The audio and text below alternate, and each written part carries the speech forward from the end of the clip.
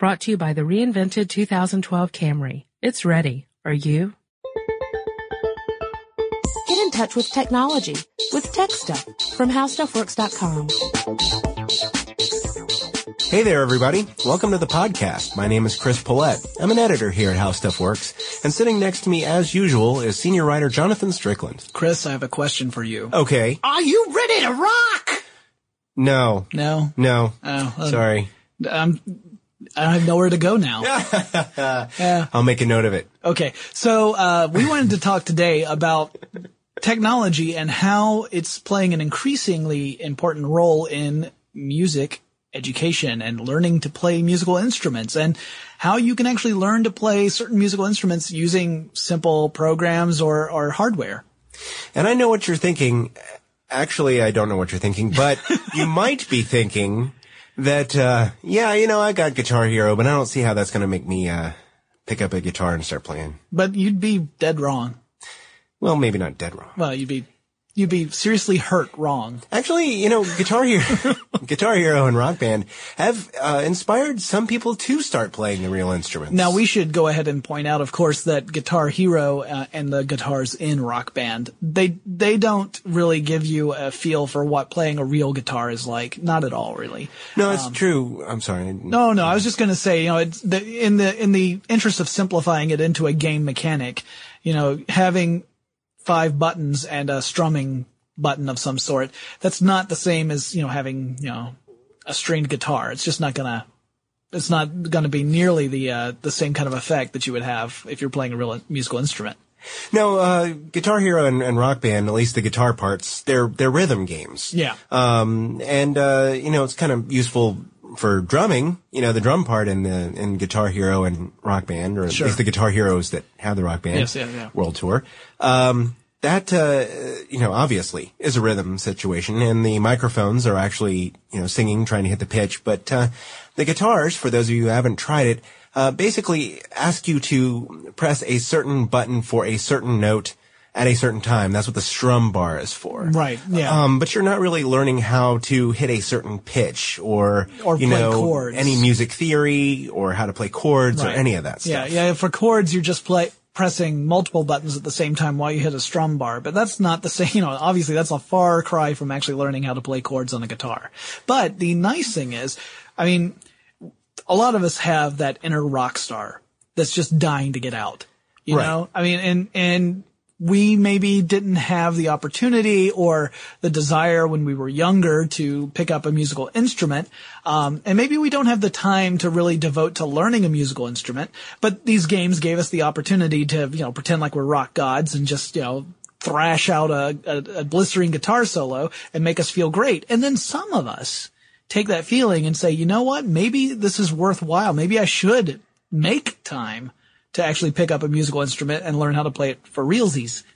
That's true. If you haven't seen how the guitar parts work in these games, essentially the dots representing certain notes come down the screen, and it looks like they're coming down a fretboard of a guitar. That's the long part of the neck where you can actually see the lines that cross that, and the strings go across that. And the notes are coming down what would be the strings, and you're supposed to play, red or green at a certain time.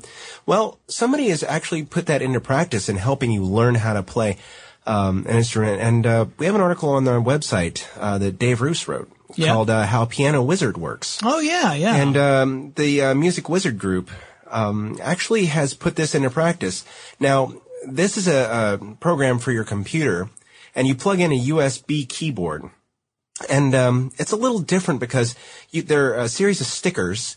I actually edited that article and then went out and bought the program. And it is very cool because you place the certain stickers on the keyboard. So you have, and there are a lot more than just a 5 in Guitar Hero. There's it represents the entire octave, including half steps.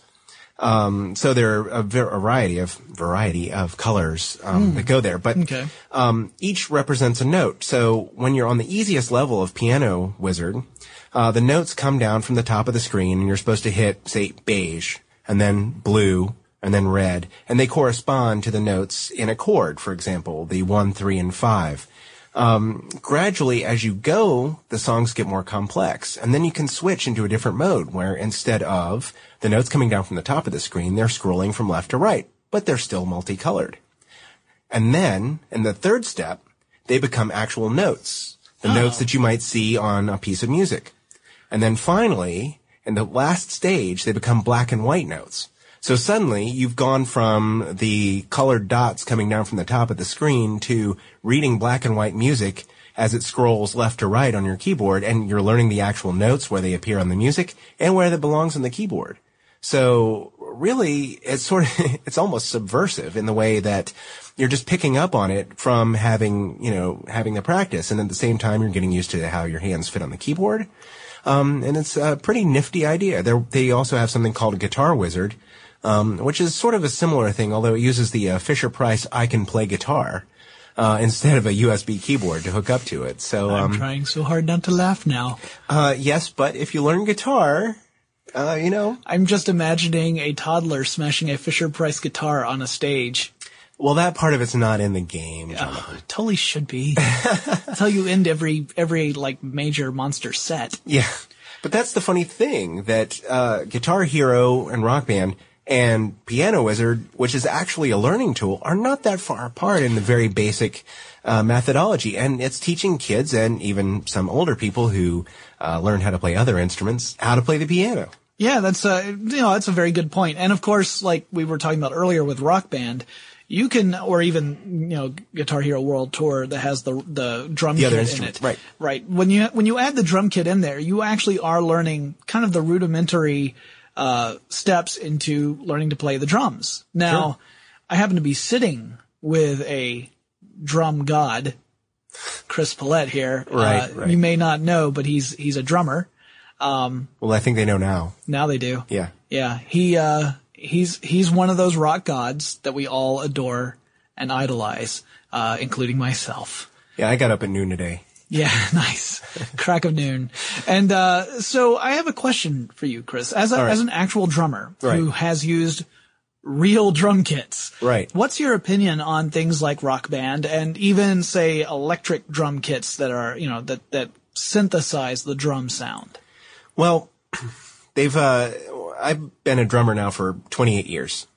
And when I started learning how to play the drums in the 1980s, electronic drum kits were just starting to become very popular. And for those of you who are in your 30s or maybe older, or even, I guess, late 20s, you might remember those hexagonal new wave electronic drum kits that people used to use. That sounded awful. Yeah. Well, the whole point of that was to be different. You didn't want them to sound like acoustic drums. Sure. And, professional drummers, a lot of them at the time, sort of had a lot of disdain for these kits. Now, the machines in Rock Band and, Guitar Hero are pretty scaled down from that. Yeah. Because they still make electronic drum kits. And as a matter of fact, you can, I believe it's the, Guitar Hero version that, can be used with an Alesis drum kit. Wow. Essentially you could just use that one instead. But the electronic drums can be very, very sophisticated.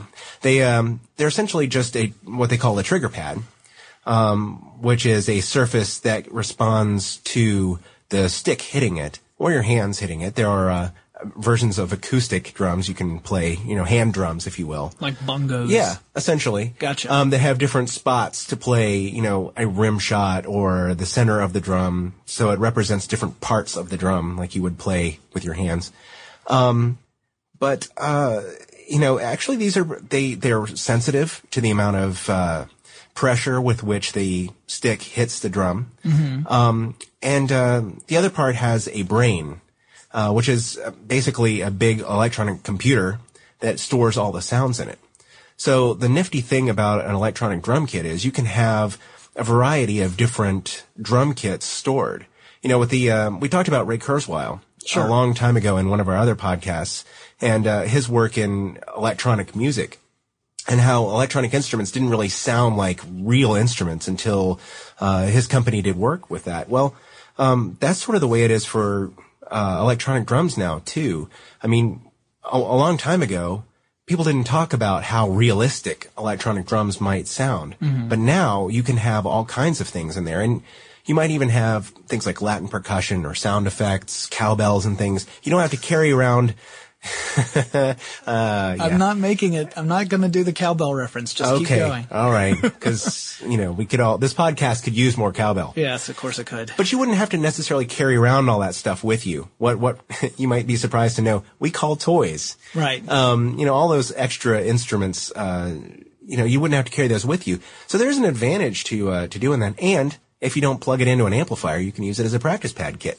Sure.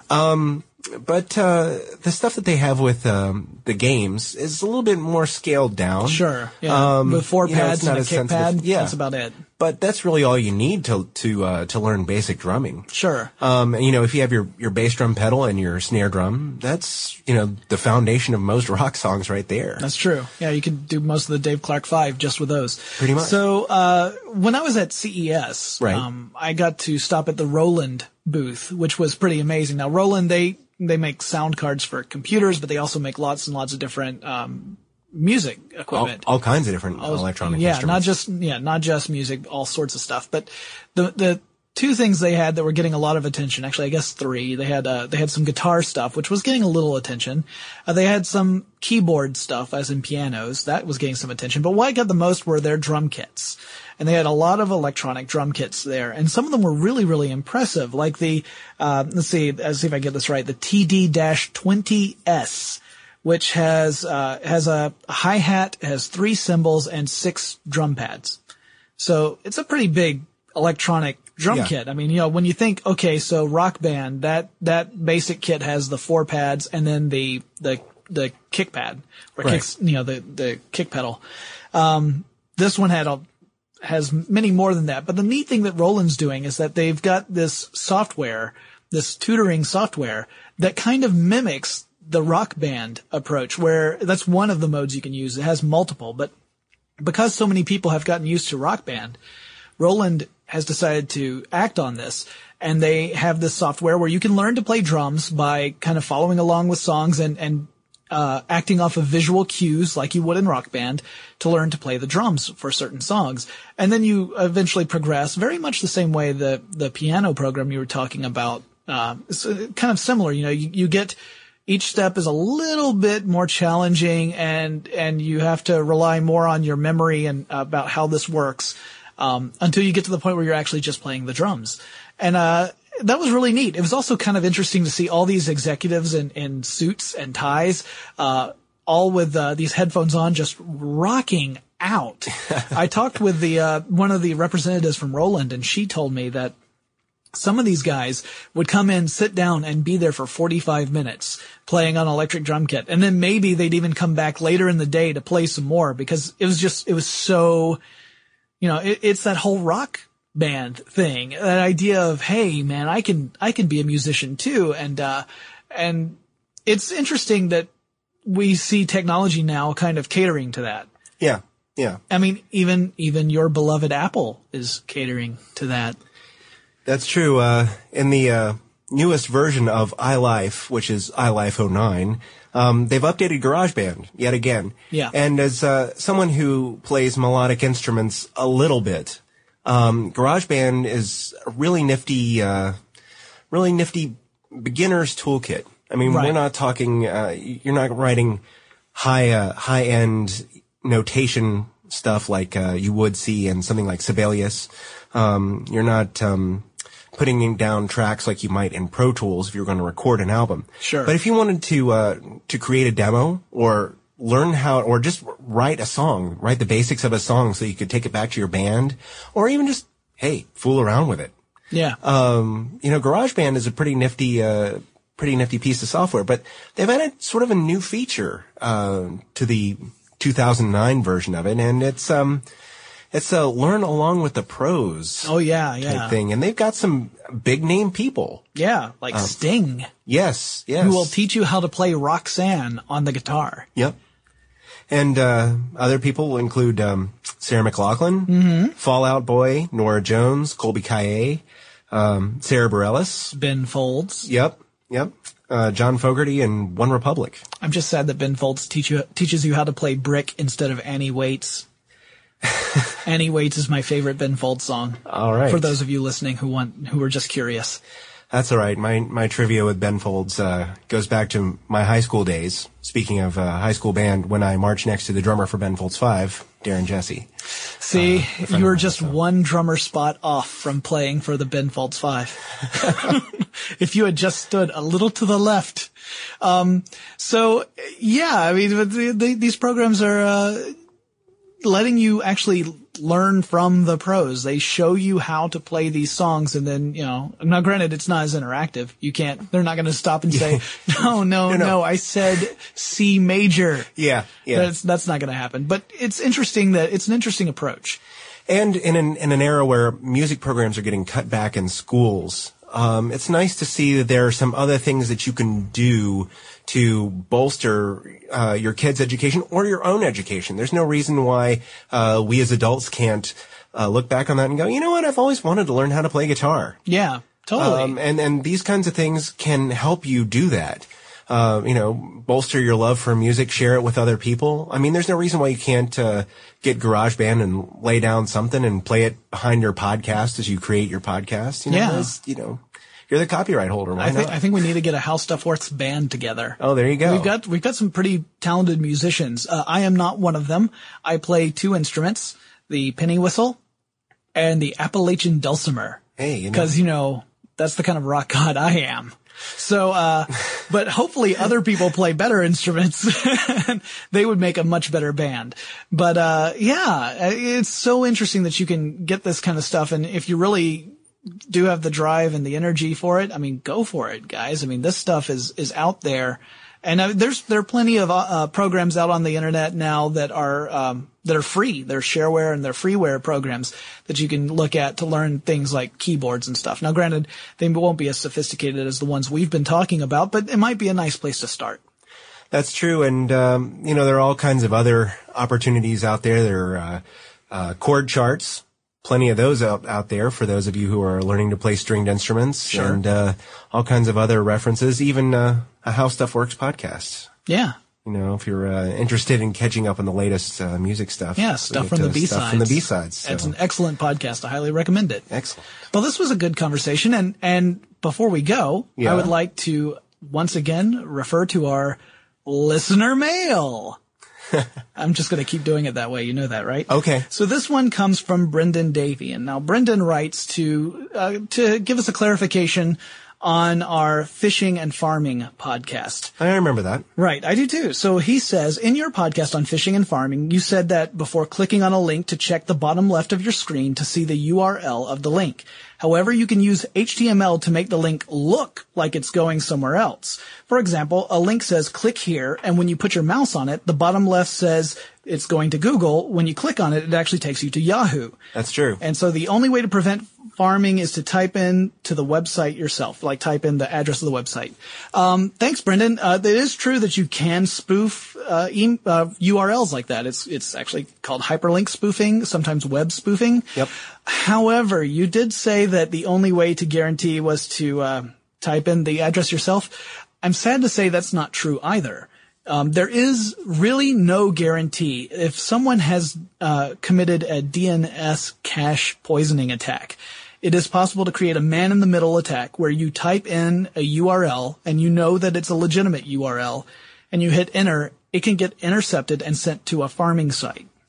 So it's possible, even taking the biggest precaution we can say, which is type out the URL, even that can backfire on you. However, I should also point out that those kind of attacks are not common, and they usually only affect certain ISPs. It's not like it's a web-wide attack, thank goodness, but it is possible.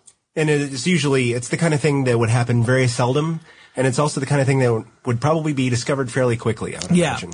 Yeah, that's the sort of thing where, it can happen, but someone's going to find out about it fast, they're going to react. So it's not something to really stay up nights worrying about, but we should point out in the interest of full disclosure that it is possible.